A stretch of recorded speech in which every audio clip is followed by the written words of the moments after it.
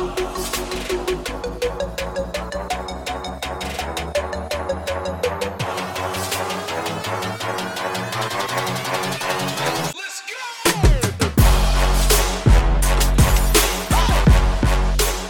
it is. Welcome back to the show. This is the ADF Underground, brought to you by All Day Football. What's up, y'all? I am your host, Chris Acomi Chows, welcoming you back to another episode. Week 10. Can you believe it? Week 10 of the NFL season is underway. We have a slate of games, a slew of games on Sunday and Monday. I am excited. I think this is fantastic. Thursday Night Football was a good matchup. I was expecting a whole heck of a lot more from the Tennessee Titans, but I mean, overall, the way it started, the way it finished, I mean, it was a great contest. The Colts, if you missed it, the Colts won 34-17 on the strength of two big plays. Special teams blocked punt, gave them a touchdown, and a shanked punt, that went 17 yards that led to another score. I mean, that was basically the difference in what changed the entire game, because I mean, the Tennessee Titans were up 17-13 at halftime, and I mean, that was it for them in the second half. They just couldn't get anything going. I think the biggest takeaway I wanted to discuss coming out of that game, I mean, we know the stats, we know the numbers. The Indianapolis Colts are one of the best defenses in the entire NFL. But, I mean, they are legit. They are very, very good, dominating on all sides of the ball. I mean, it was fantastic what they were able to do. And, I mean, I was always on board when they signed Xavier Rhodes in the offseason on that prove-it deal, because I believe that Rhodes had something left in the tank. I just think that he needed to change of scenery more than anything when he was in Minnesota, because he was getting burnt on a regular with the Vikings last season and the year before. But, I mean, DeForest Buckner, I think, is the biggest difference maker on this team. It allows Darius Leonard to do things that he wasn't able to do the season prior. I think so much attention is put on DeForest Buckner on that line that it rounds out the entire unit as a whole. I mean, the biggest story offensively was Nyheim Hines. Nyheim Hines, again, he goes off. He has 2 touchdowns. Massive day in the receiving game. 5 for 45 scored there. He also got one on the ground. He went 12 carries for 70 yards. He ran a touchdown in as well. Very, very sound game. But I mean, Phillip Rivers, he was good too. I mean, he didn't turn the ball over, was sacked only once. He was 29 for 39, 308, and 1 passing touchdown. I mean, not great for fantasy football, but he wasn't terrible. He was definitely serviceable. So there's a couple things I want to take away from the Colts before I jump into the Titans. So it is the lack of usage of Jonathan Taylor. And this has been a hot topic. I mean, if you're on Twitter and you see this, you get it. You understand why. If you watch the game, you see it. And this has been my complaint on Jonathan Taylor the last several weeks.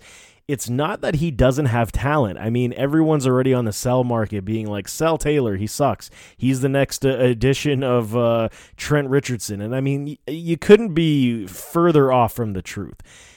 This guy is still young. He's 21 years old. He's a rookie in the league. He's understanding how to play in the NFL, but it's just not, it isn't put together the way I believed it would have been at this point of the season. I mean, we're in week 10. You think he would have figured it out by now. He truly hasn't. And I think I mentioned this on another show. It was the fact that in college, his issue was fumbles. He had over 900 carries, and he had 18 fumbles. I mean, that was the problem. And then that's kind of where I went to, saying the coaching staff would have drilled this into his head, saying that if you're going to be fumbling the ball, you're going to be riding the bench. He's had, I believe, 1 fumble or 2 fumbles this season. I mean, nothing crazy. So he has improved in that department, no question about it. But you can tell he's very hesitant when he's running the ball. I mean, it's like when he hits the line, he's running right into his own lineman, which is very confusing, because I even went back this week after that game. I went back and I reviewed more tape on Jonathan Taylor. I dove in pre-draft on his film, and he was a baller. I mean, and everything he was doing, he was patient after he got the ball. He would find his holes. And then once he found the holes, he would one cut and burst down. And if that hole wasn't there, he would bounce bounce it to the outside. We don't see this at all from Jonathan Taylor so far this season, and that is puzzling to me. I don't understand why it's not there yet for him. If the game is moving too fast for him, that he just can't see it. If the offensive line, I did see the one where it was a short yardage play. I believe it was 4th and 1 or 3rd and 1, and they had Jonathan Taylor in, and he hit his own line again like it was a brick wall.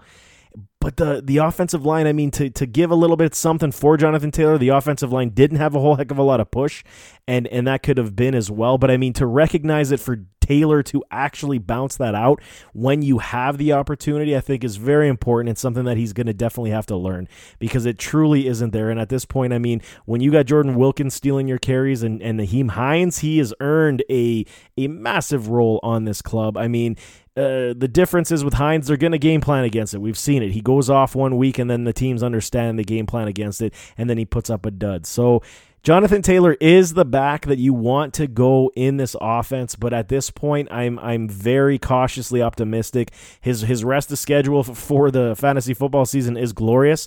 I mean, the matchups are there to burst and blow up, and I just haven't seen it. I'm curious to know if he will, but right now he is a very worrisome player. And Michael Pittman, another rookie, he returns to the field. He is 7 catches for 101. He had a very good day. Very good day. Average catch was 14.4. That's exactly what you wanted to see. He had 8 targets. So, I mean, Phillip Rivers was looking in his direction. He is a very sound player. My evaluations going back to the pre-draft was to that of, I believe he was a slimmer, more shifty Plaxico Burress. The difference between him and Plaxico, I mean, they share a similar body type. Plaxico was a little bit better put together at the around this time of his career.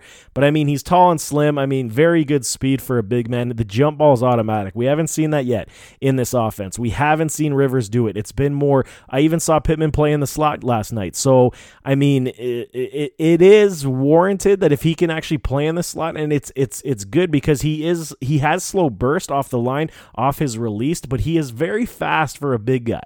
He's very fast. So once he gets that ball, his yak yardage is going to be there. He's got great hands. And like I said, so the slow burst is there. So maybe the slot is the play to put him in. And I want to see more red zone targets where they're actually throwing up that jump ball for him, because I think that will be automatic in the NFL as well.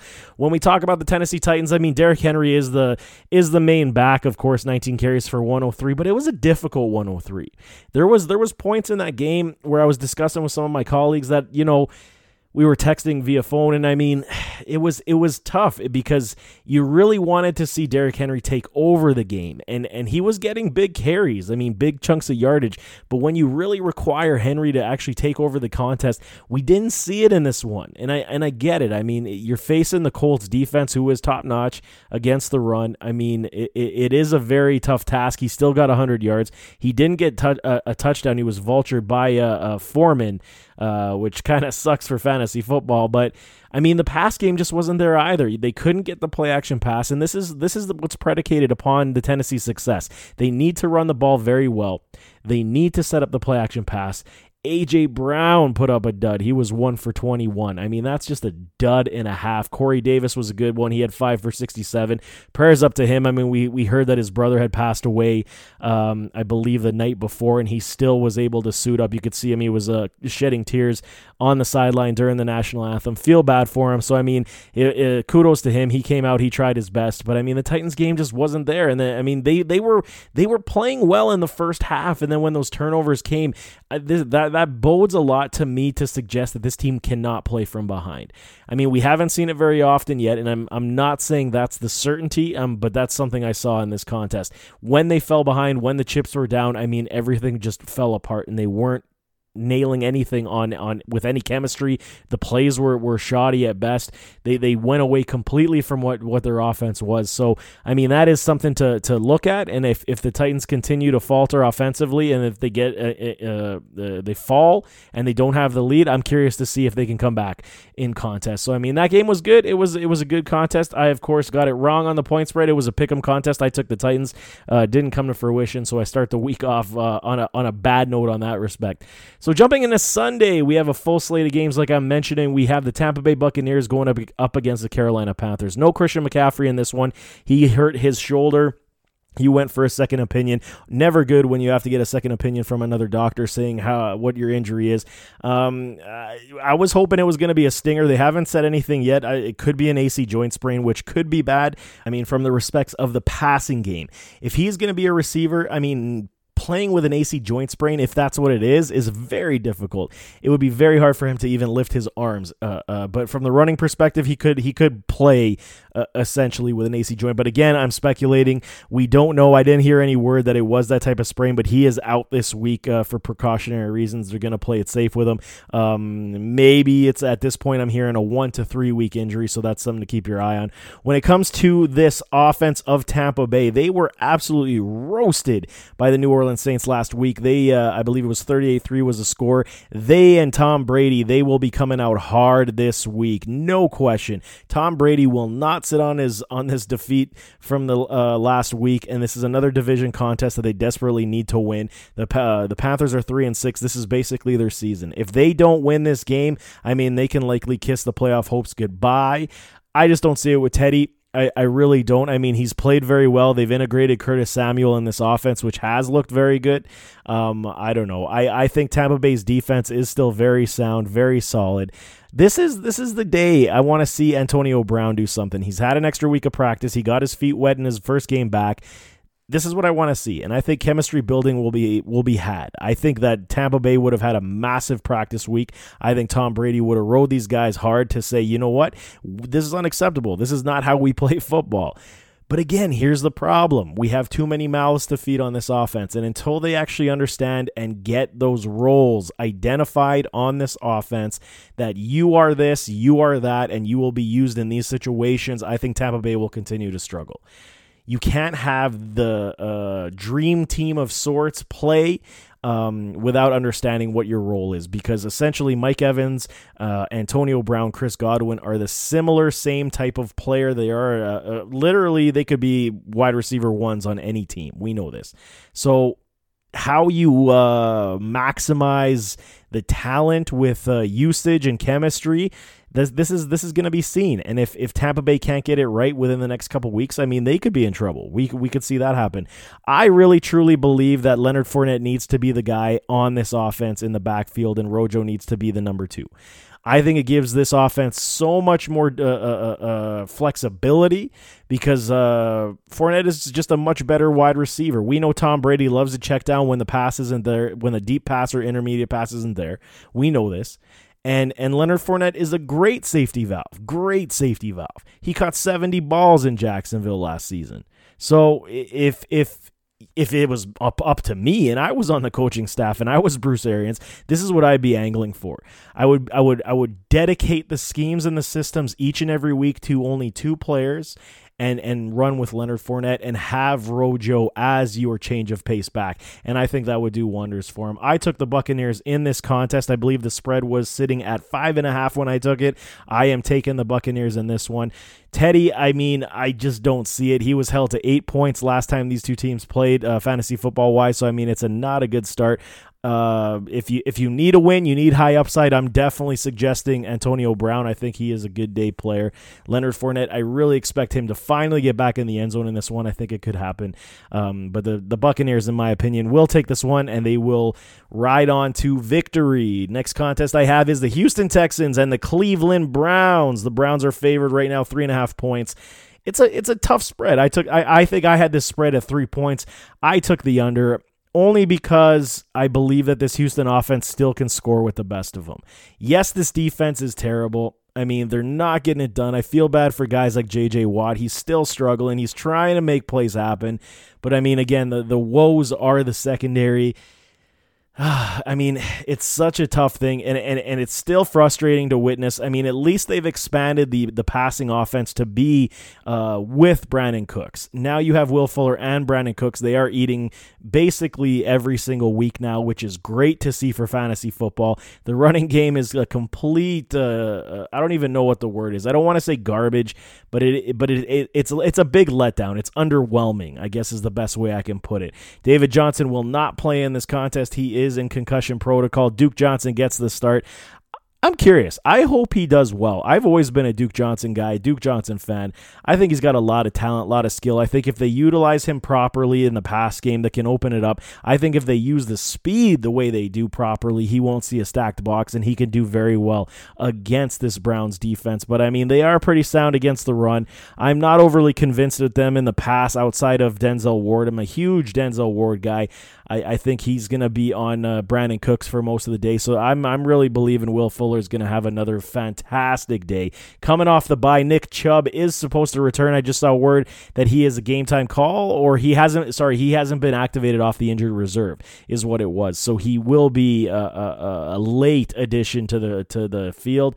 I saw him practicing this week at limited capacity. So, I mean, he's ready to roll. I don't know what they're waiting for to bring him off the IR. Baker Mayfield was in COVID protocols as well, so he missed some time in practice, so that's something to watch as well. Do I believe the Browns could win this game? Yes. Do I believe it's going to be by 3 points? I could see a 1-point contest, 1 or 2 point game. I mean, this is what Houston is good at. They have the lead and then they let it go. So I like the Texans. They got to continue. They got to continue to move forward and use the players they have on the field at the best possible way. I mean, that's the only way you're going to win. For the Browns, I mean, does Austin Hooper now become the number 2 behind Jarvis Landry? We'll see how it shakes down because, I mean, after a bye week, they should be more prepared, but we'll see how that one goes. I'm taking the spread under. Still don't really want to pick a winner in this contest because I could see both pulling this one out. The Washington football team facing the Detroit Lions, taking travel to the Motor City. This is going to be a good one. I like this one because it has a lot of fantasy viability, a lot of talent on the field. Matthew Stafford, again, will coming off his benching, he's going to have a much better showing. I mean, no question. He's going to have to do a lot better. But again, he was coming off the COVID list, and he lost practice time. So that's kind of why I had the opinion of Baker Mayfield the same way, because Matthew Stafford just wasn't right last week. And now you're going up against a Washington football team who has a fabulous front seven, great defensive line. It's going to be a tough day. I mean, the offensive line in Detroit isn't great, hasn't been great for so long. I am putting DeAndre Swift on my cautionary sit list this week only because that line is so good in Washington. They will make it very difficult for them to have the run. I think if they're going to run, Adrian Peterson is the way. They need that dog, that one with the heavy shoulders, heavy pounding to get through the line. I think that's going to be the way. The only way Swift, in my opinion, gets fantasy points is going to be in the PPR game, maybe on a goal line carry. Outside of that, I mean, you're really risking it on yardage, and he will be touchdown dependent in this contest. No Kenny Golladay again. That one hurts. I saw Hawkinson is a questionable, so watch that on the injury report as well. We have Alex Smith starting now, so poor Kyle Allen. How many of these Washington quarterbacks can go down with a broken leg? I mean, it's just a curse this team has, the Joe Theismann curse. I mean, I feel bad for the kid. It looked unintentional. I think it was Jabril Peppers who his legs swung as he was falling to the ground, and it swung with so much force that it just snapped the ankle of Kyle Allen. Gruesome injury once again. But Alex Smith is back behind center. This is a return. He played not very well last week. I mean, he threw 3 interceptions, didn't look comfortable in the pocket whatsoever, but he was able to support some talent. I mean, we had J.D. McKissick have a big day. Terry McLaurin is still feasting every week. He is unguardable. This guy can go up against the best in the business, and he is making plays every single week. How can you not love Terry McLaurin? Just a baller. What it does do for me in this game for fantasy football is Alex Smith is captain checkdown, and we know this. I mean, outside of the days with Andy Reid in Kansas City where he opened him up and he was going deep, Alex Smith is most comfortable finding the quick out, finding the check down, and then moving the chains that way. J.D. McKissick saw 14 targets last week. 14! That is incredible. It is peculiar, though. I don't understand why they aren't using Antonio Gibson in the same fashion. I mean, Antonio Gibson is a wide receiver converted into a running back. Why aren't they doing this with Gibby? I have no idea. But all in all, this raises McKissick's value this week. I think he is a good flex play, has the potential to put up RB2 numbers this week. The spread in this contest was a little bit peculiar to me. It was, I think, a 4.5 for the Lions. I took the under in that as well. I think Washington will be very good in this game defensively, enough to keep this score close by a 3-point game, if not pull out the upset. Next game we have is the Jacksonville Jaguars. Poor Jags going into Green Bay, playing the Green Bay Packers and Aaron Rodgers, minus 13 points. I'm taking the points in this one all the way to the bank. Aaron Rodgers, there's no way you're going to disappoint me this week. There's no way against this Jacksonville Jaguars team. So I'll preface that as well with this Jake Luton, this rookie that comes in. I mean, Gardner Minshew goes down with the injury. Coach Doug Marrone says, okay, Jake Luton, you're the next guy up. We want to see what you can do. He did damn well last week. He threw for over 300 yards, threw a touchdown, ran one in, had an interception, but he looked good. He looked good. His rating was over 90%, 26 of 38. He wasn't bad. He was not bad, and this is for a guy that was a late-round draft pick, if not undrafted rookie free agent. I'd have to look that up and confirm.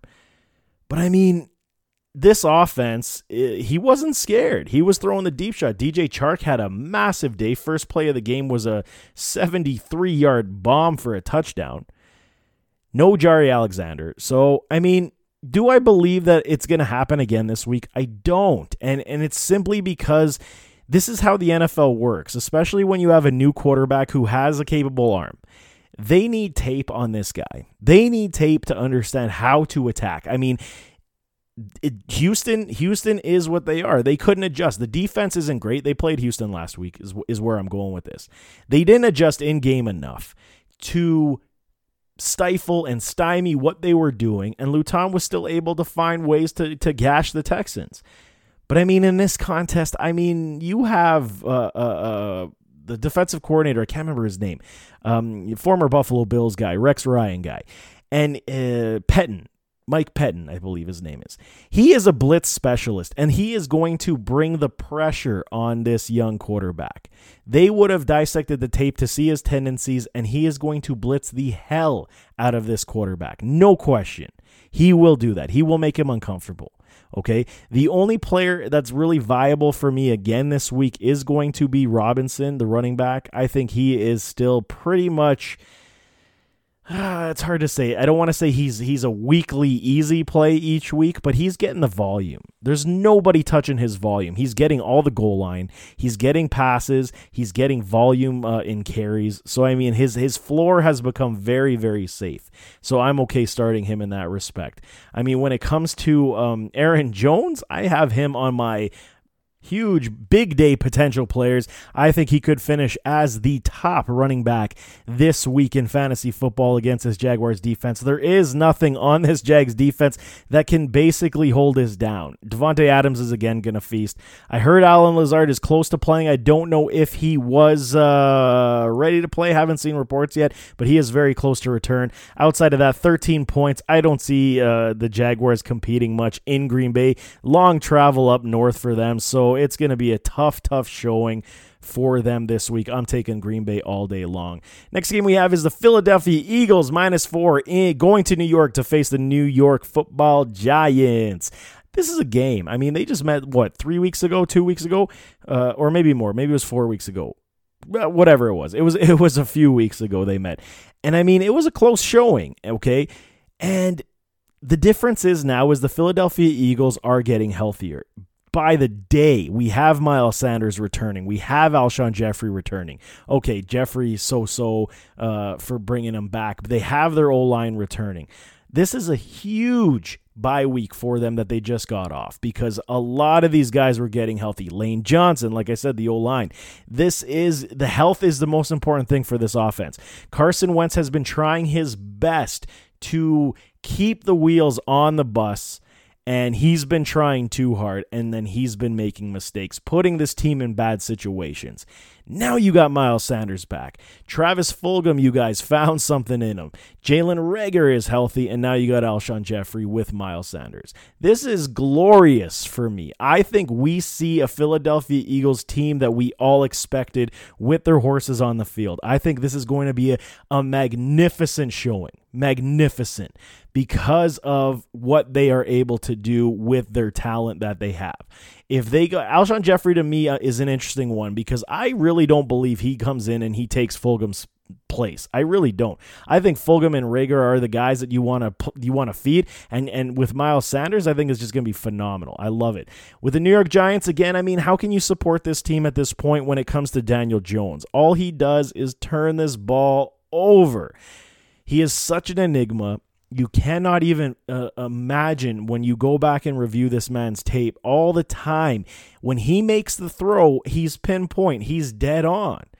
But when he's careless with the ball, when he's not reading the defense properly, it's a fumble, it's an interception, it's an overthrow, and it's so frustrating.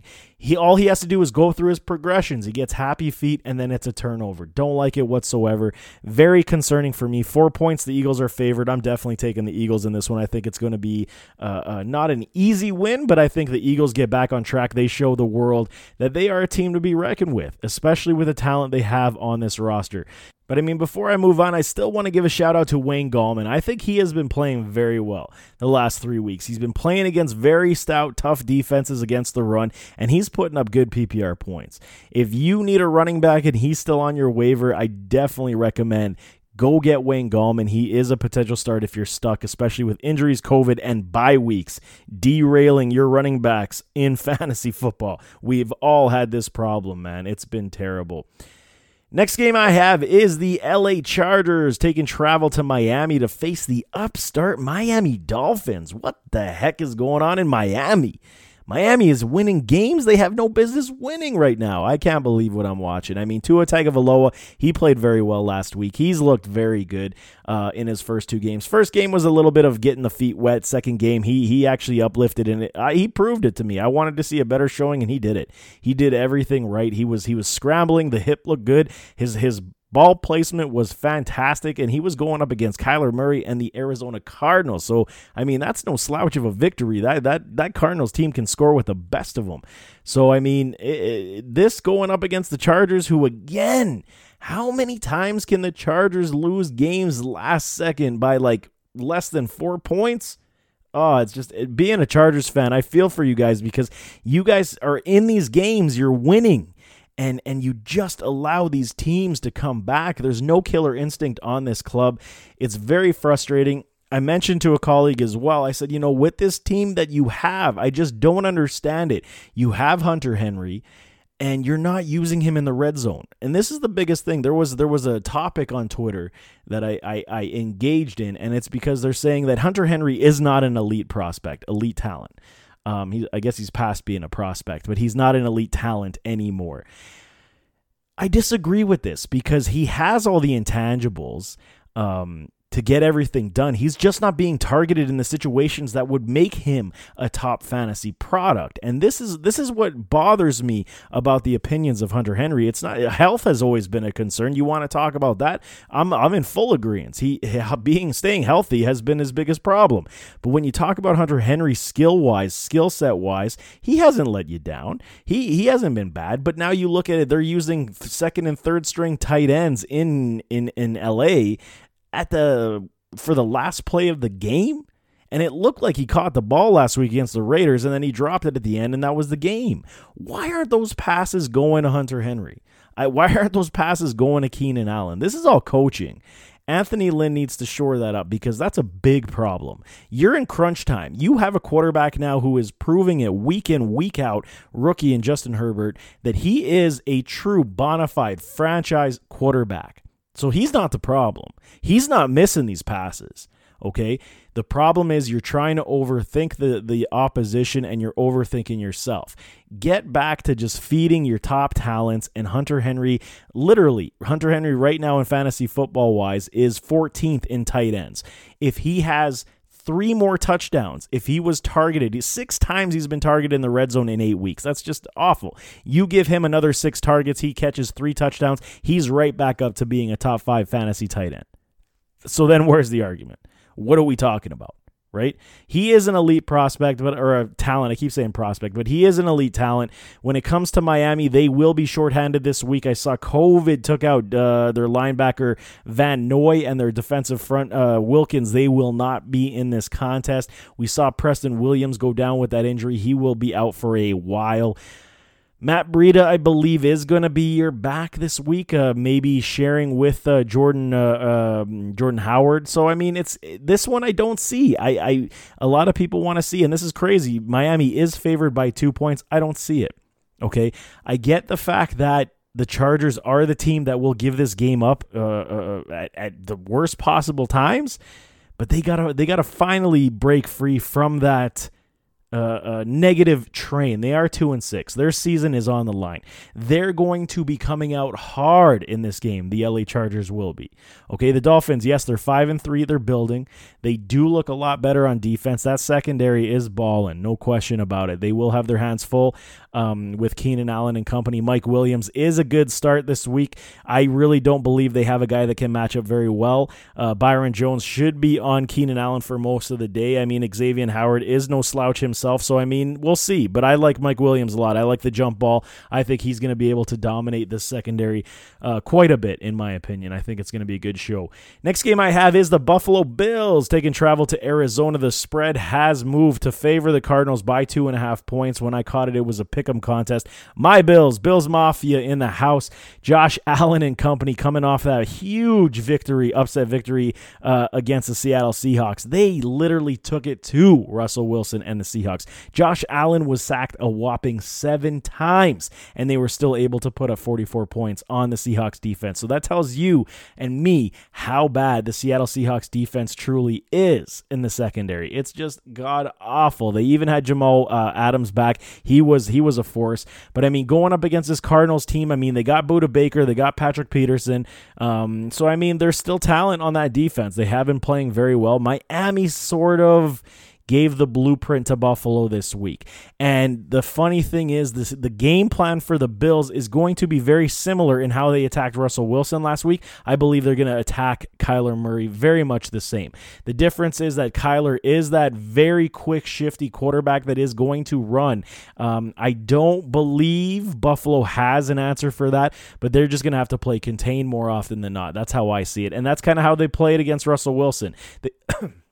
Excuse me, they had the stunts, they had everything working on the defensive front. Jerry Hughes played phenomenally, but you're going to have to scheme up stuff. I think one of your safeties, either Poyer or Hyde, are going to have to play a lot closer on that line, which could be a problem if Christian Kirk gets free. I mean, we could see a Christian Kirk deep touchdown again this week because Buffalo is going to be all over Kyler Murray and trying to minimize how much he runs.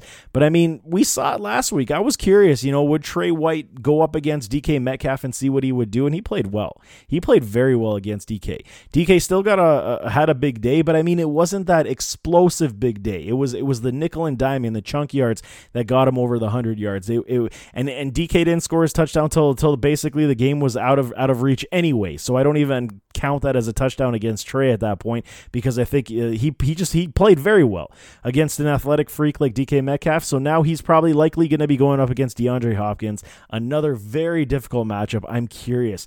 Trey White, man, everyone talks. I'm talking too. He is one of the top 3 defensive backs in the entire league, and you want to be known for being the top in the league, you got to go up and you got to shut down top competition, and DeAndre Hopkins is another one. They kind of match up a little bit better than I think DK did against Trey White. I think DK had the speed factor on White. I think this one, Hopkins isn't that speed guy. So it's just going to be a dogfight between these two. I think it's going to be absolutely phenomenal. I've heard Kenyon Drake is a questionable. He will be a game time start, so we'll see how that pans out. Stephon Diggs. Let's talk about Stephon Diggs for a minute.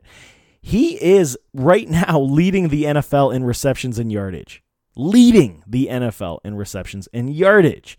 So when he got traded to the Buffalo Bills, as a fan, just as a straight fan, I liked the move, but I was still skeptical. I didn't realize that this would gel to this level, but it's the point, man. He's come to Buffalo. Buffalo is the place where these guys find a home. Shady didn't want to come to Buffalo. He didn't want to come. When he came to Buffalo, he saw what it was about. Then he became, part of Bills Mafia. Stephon Diggs is doing exactly the same thing. Josh Allen is playing lights out, man. So this is going to be another good one. I mean, I'm surprised to see the spread go back up in favor of the Cardinals, but I mean, I think the Bills can do this again. If they can play a very similar style and scheme that they did against the Seattle Seahawks, I think that they will have a very good showing as well. For a pick'em contest, I took the Buffalo Bills for a -3 basically for the Cardinals. I'm still taking the Bills. I'll take those points all day long. Denver Broncos take travel to the Las Vegas Raiders to play the Raiders. Raiders are favored by 4 points. This is a big one. I mean, another divisional showing. Denver's still in this thing. I mean, they're 3-5. Raiders are 5-3. They're definitely still in this thing. The difference in this is very confusing to me is the lack of usage of Melvin Gordon the past couple weeks. I understand Philip Lindsay is back, but ever since Melvin Gordon got that DUI, it's like he's been in the doghouse forever now. It's like he can't get out. It's like the lock and key is on, and they won't let him out. I think this is a bad move, okay? Yeah, the guy made a mistake. I mean, fine him, suspend him, and then move forward. I think that should have been what should have occurred. But, I mean, Drew Lock needs that support in the run game. I mean, this offensive line still isn't great. We saw it against I believe, who they played last week? The Atlanta Falcons, I believe. So, I mean, it's a very difficult situation to put a young quarterback in if you're not supporting him with the ground game, okay? And Lindsey has played decent, but you need the combination of the two. And I mean, Jerry Jeudy had his day last week. The breakout day for Jerry Jeudy. He was over 20 points, full PPR last week. I love to see it. I'm all for it. I think now we start to see this evolution of this offense. You know, Tim Patrick was the safety net for Drew Lock. He was taking over the Courtland Sutton role, but now you have Jerry Jeudy. He's starting to find his footing. He is one of the elite talents coming out of this draft at the wide receiver position. And I mean, okay, it takes some guys a little bit longer to figure it out, but he is elite when it comes to route running. Wait till you see this guy. If you get to see a game with Jerry Jeudy in primetime against top competition, you will see route running spectacular glory. No question. It is unbelievable how good he is. So, I mean, for the Raiders' perspective, I mean, they're a little bit Jekyll and Hyde to me right now. I mean, they're passing the ball decently with Derek Carr. They found something in Nelson Aguilar. They've kind of gone away from Darren Waller from time to time. Josh Jacobs is playing hurt again. His average is 3.65 per carry. I don't know. They seem like this team that's kind of pretending right now. Like the competition hasn't been good enough to push them, but then they find ways to win. And it's just such a very difficult team to dissect at this point. I think they're very talented. I think the scheme that they have is very good. Henry Ruggs is that field burner that is limiting the stacked boxes, which is now opening Hunter Renfrow, which is now opening Nelson Aguilar. So, I mean, it's efficiency right now. We see this with Derek Carr, especially. What does he have? 16 touchdowns, two interceptions, excuse me. I mean, that's Derek Carr. We haven't seen this type of efficiency from Derek Carr where he's protecting the ball that well. So it tells me, and it bodes a lot to say that Coach Gruden is trying to make him something of a game manager with some explosive plays. I don't mind Derek Carr. I like the guy. I think he's a very sound NFL quarterback, fantasy football-wise. I mean, I might look in another direction, especially this week as well. But, I mean, 4 points, I'm taking the under. I think Denver's got more than enough in this game to make it a 3-point game either way. I refuse to pick a winner because, I mean, these games are always so tight in the AFC West. It's so tight. So, I mean, for the Broncos, I mean, they're going to be riding very hot because they're 3-5. If they lose this game, their playoff hopes will definitely be dwindling as well. And what better to beat a divisional opponent to get up the ranks? I mean, Tim Patrick, he is a good fantasy play again for me if he plays. I think he still had the questionable tag, but I like Tim Patrick. I like Jerry Jeudy a lot this week. I think they do great. Next one we have is the Cincinnati Bengals taking on the Pittsburgh Steelers in Pittsburgh. Steelers are favored by 7.5 points. That line also moved up. I think I got that at 7 back on Thursday when I dropped the article. I mean, this is another one. So Pittsburgh, again, historically with Ben Roethlisberger, even with Antonio Brown and company, They always play down to their competition. It's flabbergasting when you are a team that has been playing this well, so dominant on the offensive side of the ball. It baffles me how you can play down to a competition, because you can't tell me it's just straight up matchup play, that you match up that poorly against a team like the Dallas Cowboys. You can't tell me that.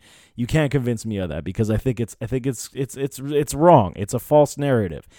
I think that this has always been seen that the Pittsburgh Steelers, they play down to their level of competition, and this could be another week as well. I would not be surprised. I'm not calling it, but I will not be surprised if the Cincinnati Bengals win this contest. I won't be surprised. Okay, again, it's not a hot take. I'm not calling it because Pittsburgh can win this game easily, no question.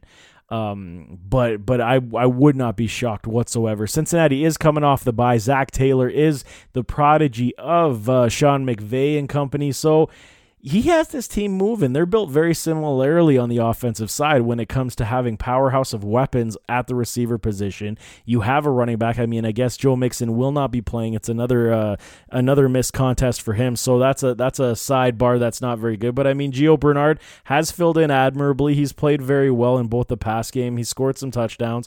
So I mean, this team under Joe Burrow, they're moving offensively. I mean, okay, Pittsburgh's defense is very good at rushing the quarterback. TJ Watt and Bud Dupree, they will be after the rook all day long. But you got T. Higgins, you got AJ Green. I like this receiving core that they have. Tyler Boyd, I'm not even mentioning him. That's disrespectful. Tyler Boyd has been balling. Okay, AJ Green is kind of taking the back seat, but he's still a weapon out there pulling coverage. I think T. Higgins goes off in this game, okay, because you have Hayden is going to be on top of either Boyd or A.J. Green, and we've seen the secondary pieces on this defensive backfield in Pittsburgh get gashed this season. Nelson has been getting cooked this season when he's going up against a very capable wide receiver. And T. Higgins, to me, just looks like the guy that he is going to have a very, very good day. I think that it's going to be a potential for a shootout. I mean, Joe Burrow is more than capable to keep this game very close. It's going to depend on turnovers. If turnovers dictate this, which we know, Micah Fitzpatrick, he can pull turnovers all the time. If the blitz with Watt and Dupree get there and Burrow fumbles, then yeah, that's going to be a problem. It's going to take away from the overall dynamics of what the Bengals could do. But when you watch how the Pittsburgh Steelers played against the Dallas Cowboys, it was awful. It was just not them. They were not themselves. Ben Roethlisberger is going to be playing hurt in this one. He has that knee problem that he took from the Dallas Cowboy game. Everyone says he's fine, but I think it's something to watch as well. He won't be as mobile. He's not as mobile. He's not a mobile quarterback in general, but he's not going to be as mobile in this contest, which is a up for the Bengals in this contest. 7.5 points. I'm taking the under. I think that even if Pittsburgh does have a very good day and they are starting to blow them out, I think Joe Burrow is going to bring them back and kill the spread late. 8 points is a little bit much for me, for my liking. A lot of fantasy viability in this game. Deontay Johnson, stardom. Juju Smith-Schuster, I think you play him as well. James Conner to me is a good start. On the Bengals side, of course, Tyler Boyd and T. Higgins are my guys this week, sprinkled with a little bit of Gio Bernard. Okay, that's how I see that game going. I think it's going to be a very good show.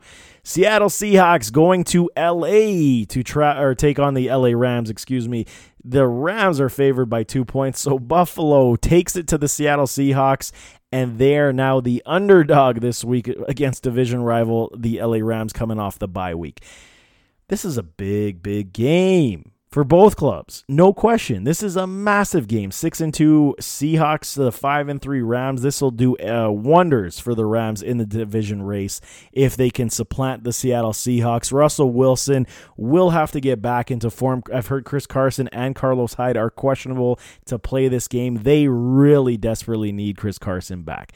So you have two defensive backs for the Seahawks that will not be playing, so that's trouble for the Seahawks because Jared Goff is going to light them up this week. I truly believe it. I think Jamal Adams, again, he will be heavy presence on the line, pressure in the quarterback to try to stop this pass game. And I mean, Seattle is going to be without Griffin and Dunbar, so I mean, you're going to have a very difficult time again to stop the pass. It's going to be a very good show, and if Sean McVay doesn't exploit this, I will be confused. I will be shocked and confused that Sean McVay, the offensive mastermind and genius that he is, will not take it to this defensive secondary. But this Seattle offense desperately needs Chris Carson back. This is what helps them create that magnificent play from Russell Wilson.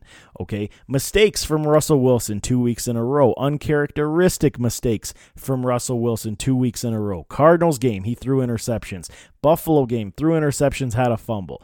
This is not what Russell Wilson does, but now you have the potential MVP in this league this year. Now he feels like he has to put this team on his back because the defense isn't playing up to par and he doesn't have the support of his run game. DJ Dallas has played okay, but it's not Chris Carson. You put Chris Carson in that game, now the relief valve is there. Now the teams have to fear the run game, okay? Whether it be through the air in a PPR format where Carson's getting catches from the backfield, or when Carson's just running up the gut, man, and he's pulling it, they can open up the play action pass. They can create those mismatches with DK Metcalf and Tyler Lockett. This is what this offense is predicated upon. When Chris Carson isn't there, the run game isn't thriving, then we see Russell Wilson struggle a little bit. It's totally clear in my mind. Okay, but when we have a 2-point spread favoring the LA Rams, I'm curious only because it's coming off the bye. That's when I'll see and favor that, because I truly believe that Sean McVay is that creative. He will come up with a beautiful game plan against this defense. I do like Darrell Henderson this week. I think this backfield is going to be murky, man. I mean, until he's going to ride the hot hand, Coach McVay will. I mean, you have Cam Akers, you have Malcolm Brown. Malcolm Brown to me is that guy that when you're going up against a very tough defensive front, I think that's when he actually plays. Outside of that, Darrell Henderson has played extremely well. They're going to want to get Akers in as the season progresses. That I truly believe. But this is a tough one. This is a tough pick for me. I still went with Seattle. I think because 2-point spread, I took the under. Even if the Rams win by 1, I'm still picking Seattle to win this game. I mean, only because I don't see them losing back-to-back weeks. I just don't see it. Russell Wilson is too damn good. This offense is very strong. This could be a monumental shootout in LA. I think it's going to be a fabulous showing. Unbelievable game on the horizon. Next one I have is the San Francisco 49ers, the injury-rattled San Francisco 49ers. You almost feel bad for them taking on the New Orleans Saints.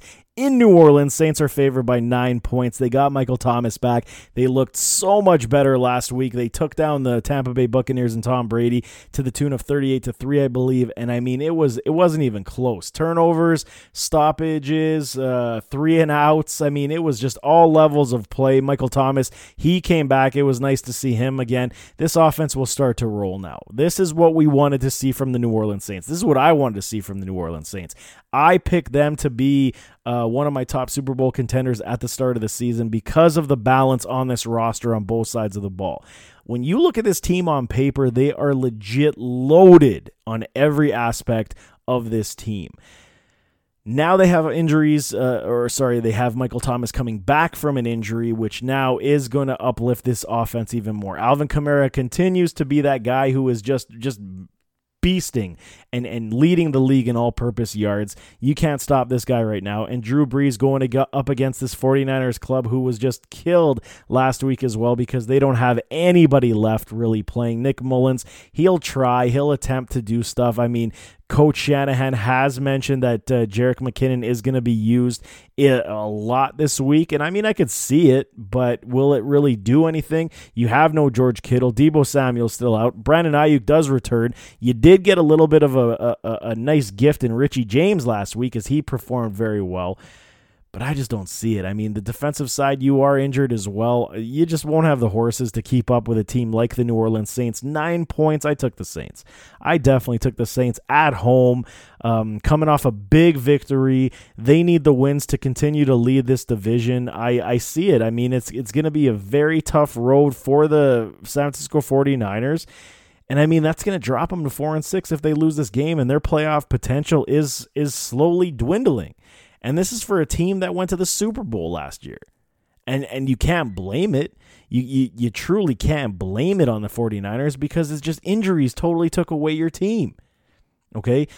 you feel bad, but it's going to be a change of the guard. If they lose this game, I can definitely see them going 7-9 this season. Even if people do return, it's going to be tough road, tough sledding. And if they do, then they're going to have an overhaul at the quarterback position. You're going to see changeover on the offensive side of the ball.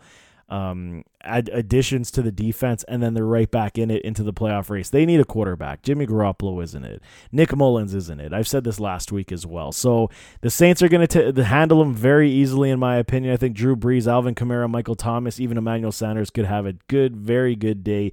If from the 49ers perspective, I want to see Richie James again. I really do. If Richie James is a thing, and I've been a Richie James fan, his problem is drop passes. If he can figure that out, I think that he is a very solid player, and he should be integrated into the Shanahan system, and he will perform very well. Sunday Night Football brings us the Baltimore Ravens and the New England Patriots. I have no understanding to why the league did not flex this game out of here. New England is not the same team. Cam Newton, just not the same guy. I mean, the story coming into the season, and I was with it because I saw all the hype videos coming from Cam Newton. I was in great support of Cam. I thought he was healthy. I think he looked built. He looked ready to go. He had the fire. He had the passion.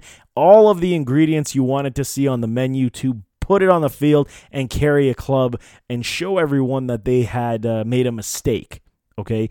We haven't seen this from Cam really outside of the first 2 weeks of the season. We haven't seen it whatsoever. He's been benched multiple times. His passing, okay, and again, the point is that he doesn't have the weapons to support the pass game at this point. I get it, okay? When you're throwing a Jacoby Myers like 1,000 times a day, I completely understand. No Julian Edelman, N'Keal Harry hasn't panned out, but you're not really using James White like I thought you would. I really believe that it would have been like the Christian McCaffrey role. I thought Belichick would have seen enough to do that role. Hasn't really happened, okay? Your run game has been stagnant at best. You've had opportunities, but it hasn't been great. Overall, the entire offense of the New England Patriots is subpar, and Cam Newton is to blame as well, okay? He's not playing well. That throwing motion at times is still broken. It's still broken. You can see, if you want to watch it from early days of Cam to now, he cocks that shoulder back, and it's like the motion is completely altered and changed to assist in pain tolerance, I want to say. Or it's the reconstruction that... Excuse me, or it's the reconstruction that has altered that as well. So for my appetite, I mean, I don't know why this game's on Sunday Night Football. I mean, the Baltimore Ravens are traveling to New England, and the Ravens are favored at 7 points. When have we seen anybody favored in New England by a touchdown? It's been many, many years. But the Baltimore Ravens have their problems of their own, okay? I saw Lamar Jackson. He went on a show, and he was actually stating the question was, what's going on with the pass game this season? What's going on with the offense this season? And he readily admitted to the host, I believe it was the Rich Eisen show, and he readily admitted and said that he is hearing the opposing defense calling their plays out when they are at the line. This tells me a lot because we all know I'm a huge guy on tape, okay? I'm huge on tape. Once you watch the tape on a team, you can easily figure them out. And clearly, the offensive coordinator in Baltimore, Coach John Harbaugh, they have not adjusted. They're trying to make Lamar Jackson a passing quarterback. They don't have the weapons offensively to do that. Look, Mark Andrews is having a terrible season by the standard that we know that he set himself with Lamar. He is not having that same season because they understand what the game was. They're not running the ball enough either. So here's the thing. I need to actually dive in myself to understand exactly what's going on. But from the eye test when I watch these games, it's clear they've been figured out. And when Lamar Jackson is telling Rich Eisen that they've been figured out, that's a big problem for this offense, okay? Right now, they are 31st in the NFL. 31st in passing yards. I'll let that sink in if you didn't know that.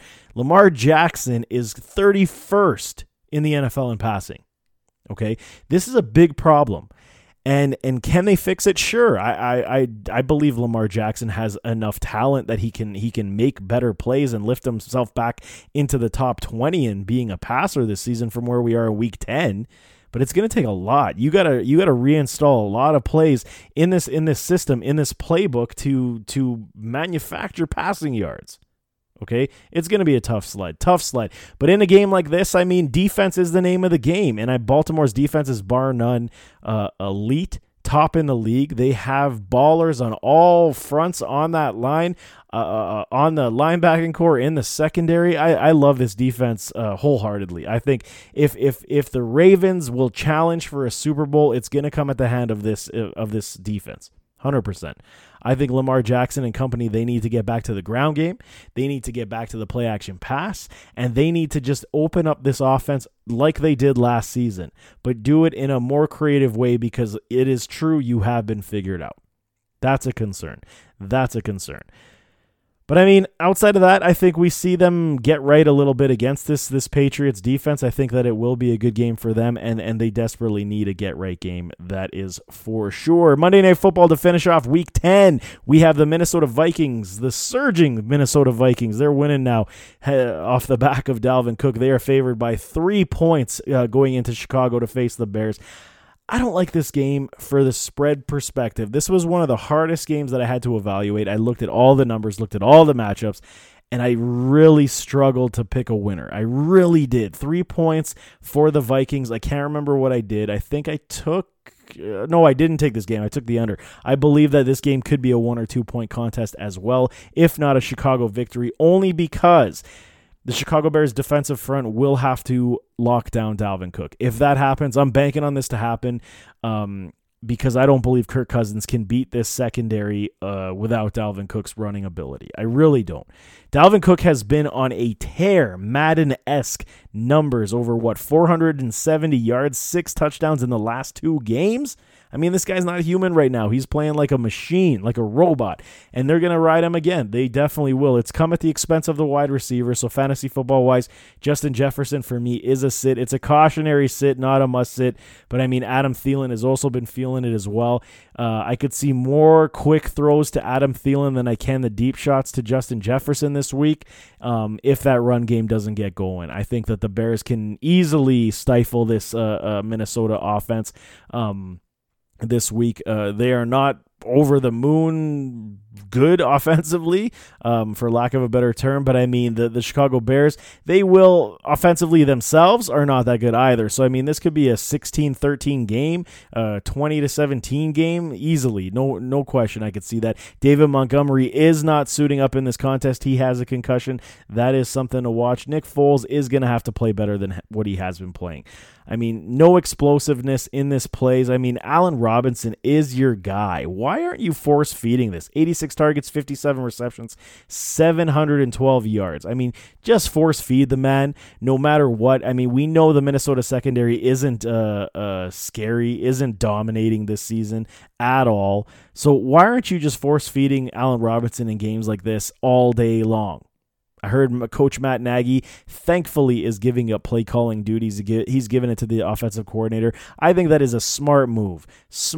If you're a head coach, I mean, yes, okay, some guys can do it. Sean McVay can do it. Andy Reid can do it. But I mean, if you're struggling to coach the entire team and the game and the in-game management and call the plays, It takes a very big man to give up play calling, especially when he's the offensive guy for this team. He will obviously have his say, but I think it's very smart, very intelligent on Coach Nagy's side. Shows great leadership that he can actually take a step back and evaluate himself and say, you know what, maybe I am part of the problem and I need to step away and be just the overseer of this entire offense while you call the shots, call the plays. I can't remember who their OC is right now, but I mean, I love it. I think that move is absolutely fantastic. I think it's going to help them tremendously. And like I said, the statistics are there. I mean, Minnesota's offense is moving in the right direction. They're third in the league in rushing yards. No real surprise there. But again, you have the Bears defense, who is 9th in total yards. So it's going to be a decent show. I think it's going to be a hard-nosed fight. I think that either team can pull this away, but my money's going on the Bears. I think this defense is just too strong for this offense in Minnesota. I think they will have a very strong day, and they will make the Vikings pay. I think that's what it will. So that is week 10, man. I mean, it's good. Fantasy football playoffs are on the horizon. I believe with this week, we have 4 weeks left until the fantasy postseason. Don't ever give up, man. That is what I am telling all my listeners, all my followers who ask, they're saying, I'm done. Never give up. There's always a shot to win. I mean, granted, if you haven't won a game, that's a different story. But if you are hovering around that 4 wins, 3 wins, you're still alive. Still alive. Never give up. Never say die. And this is our mantra. And of course, the off season will come around. So we're here. No off season for us. We're here for the NFL postseason. We still got lots of football left. I mean, the regular season, we still have 7-8 weeks left, so it's gonna be great. I can't wait. So I mean, on that note, that is the show. Thanks so much for tuning in. You can find me on Twitter at Chris_ADF1. You can find the show on Twitter at ADF Underground. Give it a follow, that's for sure. To all the listeners, thank you for all the support. And until next time, stay humble, stay peaceful, and take care of each other. I'm out.